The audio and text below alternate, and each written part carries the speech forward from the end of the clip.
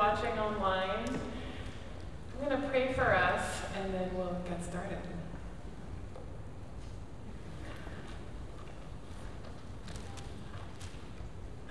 Lord, open our hearts and minds by the power of your Holy Spirit, that as the scriptures are read and as your word is proclaimed, we may hear with joy what you have to say to us today. Amen. So I'm Aeryn Johnson, if we haven't met yet, and it's an honor to be with you today and to bring a word from the Lord for you today. If we don't know each other yet, I'm a member here, and I'm also a seminarian under care of this congregation. And like a lot of you, I also work in a regular job where I don't wear a stole. Other than that, I wear pretty much the same outfit. I take a train to the financial district of San Francisco, where I've worked for the last 22 years. I work for a big global corporation, and Monday through Friday I go to an office, and I work in finance and investment banking. And so maybe that has something to do with why I get to preach on this question of how do you spend your time and money? How do you spend your time and money? Now, we're in a series on the questions we ask each other, right? As Charlene said, what's your name? Where are you from? Those are pretty easy. Last week we graduated to what do you do for a living? And that's a little more personal. Sometimes people ask me that and I'm like, ooh, you're kind of going right in, aren't you? But this week's question is really taking us into the awkward zone. I mean, if somebody says, how do you spend your time? Okay, you can kind of like deflect and talk about your hobbies, and maybe that's what you did just now when we did that question. But when the rest of the question comes in, and money, it's like, whoa, I'm sorry, who are you? And I think maybe I'm getting a text from the nursery. It's time to go get my kids, because this is getting real weird here. So we just don't like to talk much about how we spend our time and money. Like, what if I said, hey, let me see your Amazon purchase history? Or let me see your credit card statement for last month. No judgment. I just want to get to know each other and experience belonging together.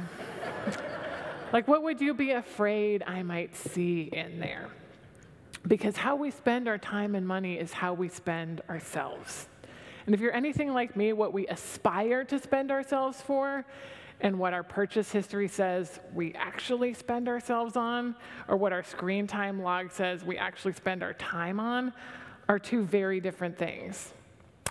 And as Pastor Charlene said in the first sermon of this series, we belong to God, right? And then last Sunday she said, we only know what we're meant to do if we know where we belong and what story it is we're a part of. Well, today I'm going to propose to you that this idea of belonging to God is more than a metaphor. It's a reality that we are invited to act out in how we spend our time and money. And it's only in spending ourselves as people who belong to God, when we remember who we are and whose we are, that we get to experience the wholeness we long for.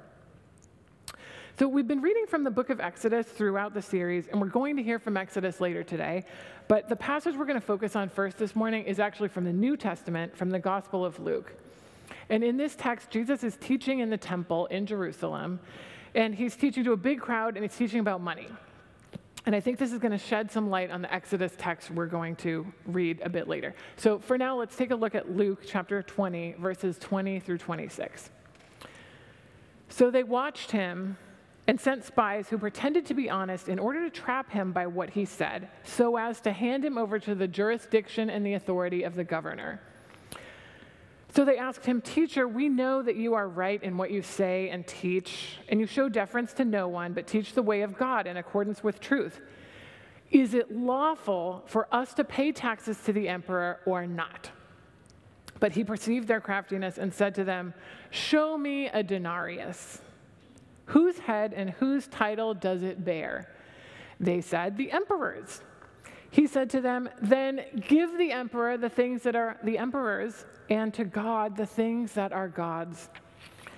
And they were not able in the presence of the people to trap him by what he said, and being amazed by his answer, they became silent. This is the word of the Lord. So here's Jesus teaching in the temple, and the folks who are offended by Jesus have sent people to spy on him so they can spot the vulnerabilities in his argument. And then they plant a question that's related to one of the hot button issues of the day. Should we or should we not pay the tax to the emperor? And just a few years before this, a radical named Judas the Galilean had staged a whole revolt about this exact topic, saying it was treason against God if you paid the taxes to Rome.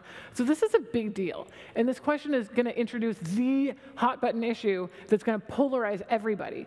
So it's the perfect trap, because no matter what Jesus answers, he's going to lose half the room. So the argument for paying the tax is, hey, the Roman government isn't all bad. They brought peace, they brought order. There were centuries of civil war in the region. One Jewish historian wrote this in praise of the emperor of the time. He wrote, "He cleared the sea of pirates and filled it with merchant shipping." Like, what's bad about that, right? He gave freedom to every city and brought order where there had been chaos. We like order, right? A lot of people thought Roman rule was not all bad. Infrastructure is kind of nice. Aqueducts are kind of nice. Having water is nice. Roads, it's nice to have good roads, right? So there's a great argument for Rome. And then, of course, there's the argument against paying the tax. Some people might say, the costs of globalization, if this is globalization, like, you can have it. Did you see how Rome gets peace? Like, the rebels get slaughtered, our temple got razed to the ground. No thanks. If that's peace, we'll take war. We didn't ask for these people to bring their order and impose their civilization on us and rule us, so no, we're not going to pay for the privilege of being ruled by them. Phew. So, yeah, polarizing. It's a war of two ideologies. If Jesus says, pay the tax, he's a sellout to the emperor. And if he says, don't pay the tax, he's a rebel. So how does Jesus respond? Show me a denarius. Show me a coin. Whose head and title does it bear?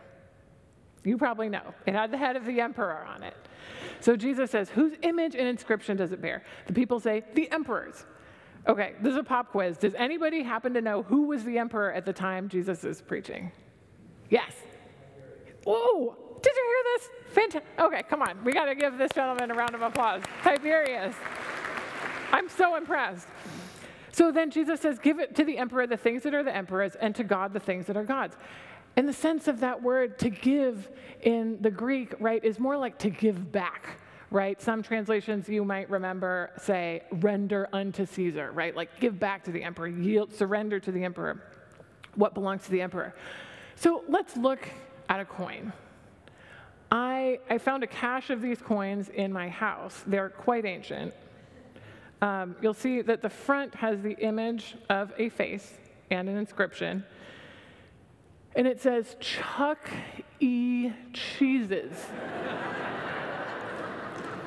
Chuck E. Cheeses. So this coin bears the image and the inscription of Chuck E. Cheese. This was minted by the good people at Chuck E. Cheese's. And it can only be spent at Chuck E. Cheese's. If I try to take this down to Top Dog and buy a bird dog with it, that guy's going to throw me out on my ear and say, I only take US dollars, right? And actually, if you know the guy at Top Dog, he would definitely throw me out. But if I go anywhere else on Telegraph, I'm going to get the same response, right? They're going to say, the coin of Chuck E. Cheese's realm is no good here. I can only spend this coin in Chuck E. Cheese's realm. So Jesus says this coin they're showing him has the image and inscription of the emperor. It came from the emperor. It can only be spent going back to the emperor, but whatever bears the image and the inscription of God, well, give that back to God. And what bears the image of God? We do. Human beings do. We are the coin. In Genesis chapter 1, verse 26, then God said, let us make humanity in our image to resemble us. We bear the image of God in the world. And We have God's word inscribed on us, right? Exodus 13, it will be a sign on your hand and a reminder on your forehead. We bear the image and the inscription of God. So we are the coin that belongs to God. We bear God's image and God's inscription. So Jesus' answer about what is lawful and right to do with the silver coins is, hey, do what you want with the silver coins. What matters is what you do with this coin. We bear the image and the inscription of God. So Jesus says, remember who you are and whose you are. And return to God what is God's. In other words, as Pastor Charlene mentioned last week, the question isn't, how do you spend your time and money? It's, who do you belong to? The coin that bears the image of God, the coin that is Tommy, the coin that is Anne, the coin that is Karen, is not for spending in this realm. It's for spending in God's realm. We can do it, just like I can go to Top Dog and try to pay with this Chuck E. Cheese coin, but we'd be missing the point. Because the currency that is you and me was minted to be spent in a different ecosystem. So what's that ecosystem I'm talking about? I'm talking about God's ecosystem. And we first learn about that ecosystem in Genesis 1 and 2 when God creates humanity in God's image so we can steward and tend what God has made.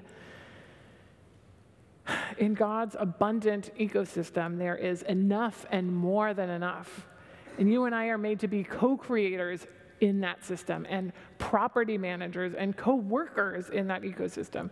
So whatever your day job is, if you're a barista or a construction worker or a caregiver or an engineer or coach, your first job is to bear the image of God, to express the image of God the way that only you can.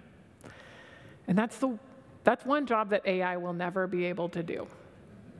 Only you can do that. Now, we all know what happens when humanity buys into the lie of the serpent that there actually isn't enough, and wholeness actually isn't from God, but is something we can obtain for ourselves. So we end up kicked out of the garden, and by the end of Genesis, God's people have ended up in a different ecosystem. In fact, it's more of an economy. It is Pharaoh's economy. And in the book of Exodus, which we've been reading, God's people celebrate the exodus out of that economy of scarcity and scrabbling, and their exodus into God's ecosystem where the manna is provided and they receive the law, and the law tells them how to worship. How? By giving back to God what is God's. I promised we'd go back to Exodus for a moment, so listen to this. This is from Exodus chapter 35, starting with verse 4. Moses said to the congregation of the Israelites, "This is the thing that the Lord has commanded. Take from among you an offering to the Lord. Let whoever who is of a generous heart bring the Lord's offering: gold, silver, and bronze, blue, purple, and crimson yarns, fine linen, goat's hair, tanned ram skins, fine leather, acacia wood, oil for the light, spices for the anointing oil and for the fragrant incense, and onyx stones and gems to be set in the ephod and the breastpiece. All who are skillful among you shall come and make all that the Lord has commanded: the tabernacle, its tent and covering, the table with its poles and all its utensils, and the bread of the presence, the lampstand also for the light, and the altar of incense, of burnt offering, the hangings of the court, the pegs of the tabernacle, the finely worked vestments for ministering in the holy place." So are you hearing how different this Exodus ecosystem is? Each of us is invited to the table.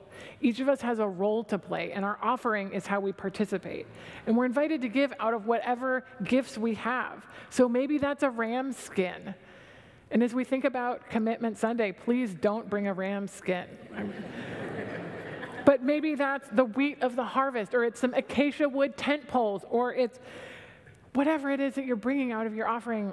You know, it's not because God needs it, right? Like, they burned that offering up. God doesn't actually need our Chuck E. Cheese coins. Instead, we get to take the fruit of our labor a cow or a goat or a sheaf of wheat. Or if you're like me, your harvest looks like a lot of little electronic symbols that indicate that, like, hypothetically you have electronic money, supposedly. Whatever it is you produce, and we get to offer that back to God. We get to enter into the exchange and the flows. In my work in banking, we call it payment flows, and we talk about being in a payment ecosystem. This is much bigger than that, right? But it's relationship, it's exchange, this back and forth of right relationship with our Creator. We still have to operate in the world's economy, in Pharaoh's economy, in Caesar's economy. But because of Exodus, we get to operate in God's ecosystem, where God provides and we offer back, and God blesses us and pours the blessing back over us, and we offer that back, and on and on and on. So Jesus, do we pay the tax or not? Jesus says that is not the first order question. Give to the emperor what is the emperor's? Sure. But the first order question is, where will you give what is God's? And what is God's is you. Now, if you're anything like me, that's not necessarily good news. We would much rather keep our boundaries intact. This is where I'm a disciple, and this is where I'm a parent, and this is where I'm a spouse, and this is where I'm an employee, and this is where I'm a citizen of Alameda County. Jesus says, no, when you go to your city council meeting, you are not just a resident of Alameda County, you are a coin that bears the image of God. And when you go to work, you're not just Will the engineer, you are the coin that bears the image of God in that space. And when you drive your kids to their activities, you are the coin that bears the image of God. Our whole selves belong to God, not just our off time, and not just from 10 to 11:15 on Sundays. So, how do we spend our time and money? Are we spending it as if this little economy that's visible around us, the emperor's economy, is all there is? Or are we spending in the knowledge that we are God's image-bearing co-creators, and we get to participate in the wider, bigger, gracious ecosystem of God? Now, this might look different for each one of us. There's a couple who lives on a budget of $100,000 a year, and they earn many times more than that. But they figured out that all they need to live and meet their basic needs is $100,000 a year, and that is more than fine. And so they give all the extra beyond that away. And they say they feel like they're on an adventure with God. That's how they give to God what is God's. There's a man named Jeff, and for Jeff, it looks like every Sunday morning he opens up the calendar app on his iPhone and he prays over his schedule, and he prays that in every one of those meetings and appointments he has that the Spirit would meet him and move through every encounter. And he uses the morning commute to pray over his day and the coworkers he's going to see that day. And he asks God to please, in every meeting I'm in, make me the least anxious person there so that I can leave the fragrance of Christ when I leave. And people are like, that meeting was better because Jeff was there. And that's how he gives to God what is God's. And for someone who's new to this community or who's just starting to explore faith, maybe giving to God what is God's just means keeping on showing up. Or coming to an event like what a few brave people did on Friday night at our newcomer event, and you dared to let some other people get to know you. Thank you. And maybe that's giving to God what is God's. Now, maybe you're barely hanging on, and maybe you're like, this all sounds real nice, but if I were able to manage brushing my teeth right now, maybe I could think about that. I'd love to be that person. But right now, it kind of sounds like you're just giving me another spiritual to-do item that I can't live up to. So to you, I want to say, you are no less God's image bearer now than you ever were. And if what you have to offer is your cry and your lament, then bring that. Offer that back to God. Stop trying to carry that all by yourself. Or maybe you're not even sure God is real, or if God is real, that God cares about you at all. If what you have is your doubt and your rage and your questions, bring those. Or maybe you don't want to belong to God. For some of us, it would be very inconvenient if we were to belong to God, because we would much rather belong to ourselves. If we surrender this coin to God, well, what if God's idea of what to do with it is different from my idea about what's supposed to happen? Yeah. What if it is? What if there's more to life than the way we've been living? What if there's a whole adventure we're missing because we're clutching on to certainty? I don't know about you, but I have tried doing things my way, and it's never yet given me the freedom that this book talks about. And I want that. Even if we want to pay the coin of ourselves to God instead of to the emperor, how in the world are we supposed to do that when the economy of the emperor is all around us, and God, well, sometimes God is hard to see. This is countercultural stuff. This is radically different as a way to live from the way our neighbors and coworkers are doing things. And we can't do this on our own power. But in Christ, you see, God minted God's own self as a coin. Jesus Christ bore the image of God as a fully human person. In Jesus, God shows us how deeply God honors this human being by becoming one of us. And then Jesus spends himself on our behalf, pays the full, most precious coin. Jesus paid it all, the old hymn says. For what? For our freedom. He pays our debt. He jailbreaks us from being stuck in servitude to Rome or to Pharaoh or to Caesar, or from serving whatever other god, your career, your reputation, your brand, your addiction, your greed, your lust. Take your pick. We've all got one. Or more. So that we who have missed the mark, we who've gotten it wrong, we who have screwed it up, we who have chased the wrong things, so that doesn't have to be our story. Those of us who keep trying to do it for ourselves and investing the best of our time and our money in the lie that the serpent told that we'd be better off if we went our own way. Those of us serving a sentence in the Pharaoh's economy, that doesn't have to be our story anymore. Jesus leads us into new life, where another way is possible. An Exodus ecosystem where we receive daily whatever we need, where God's own Spirit accompanies us, where we are secure in our belonging to the one who made us, where we are free to live out who we are and whose we are, where we're free to give to God what is God's. Through the life and death and resurrection of Jesus, we already belong to God. The question is, what are we going to do about it? Because we're fooling ourselves if we think that this imperial economy is the real ecosystem. As powerful as Rome appears to be, as powerful as Caesar and Pharaoh seem to be, as much as Rome seems to have the power of life and death over us, the emperor of this economy isn't a god. Tiberius is just a guy. He's just a guy. He's just some guy who put his face on a coin, like Chuck E. Cheese. So I want to leave you with this. I have the honor of being our congregation's stewardship chair for this year. And next week is Commitment Sunday. And that's when we make a commitment about the time and the money we're offering in 2024. And I want you to think about, what would it look like to remember who you are and whose you are, and offer to God what is God's? What would it look like to offer the coin of ourselves back to God? What would change in our work if we showed up as an offering to God?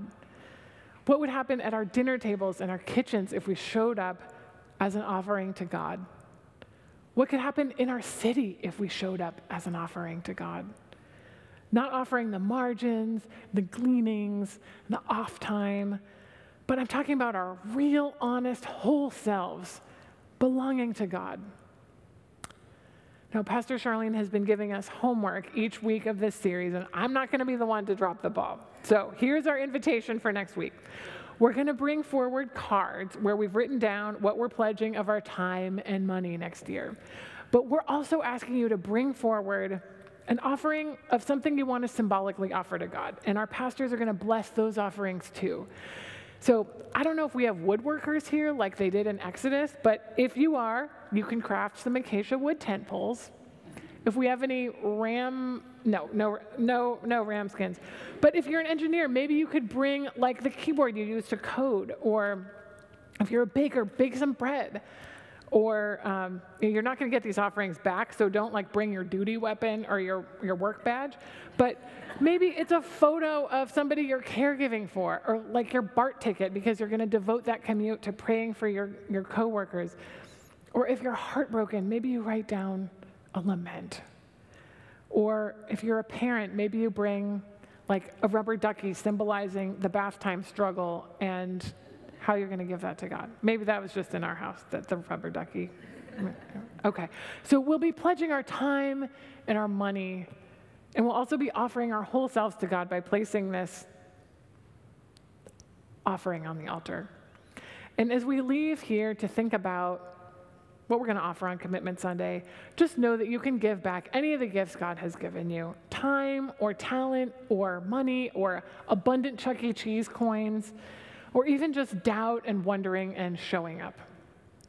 But whatever we offer next week, let it reflect who we are and whose we are. And may you remember, my friends, that you yourself are the coin that bears the image of God. Amen.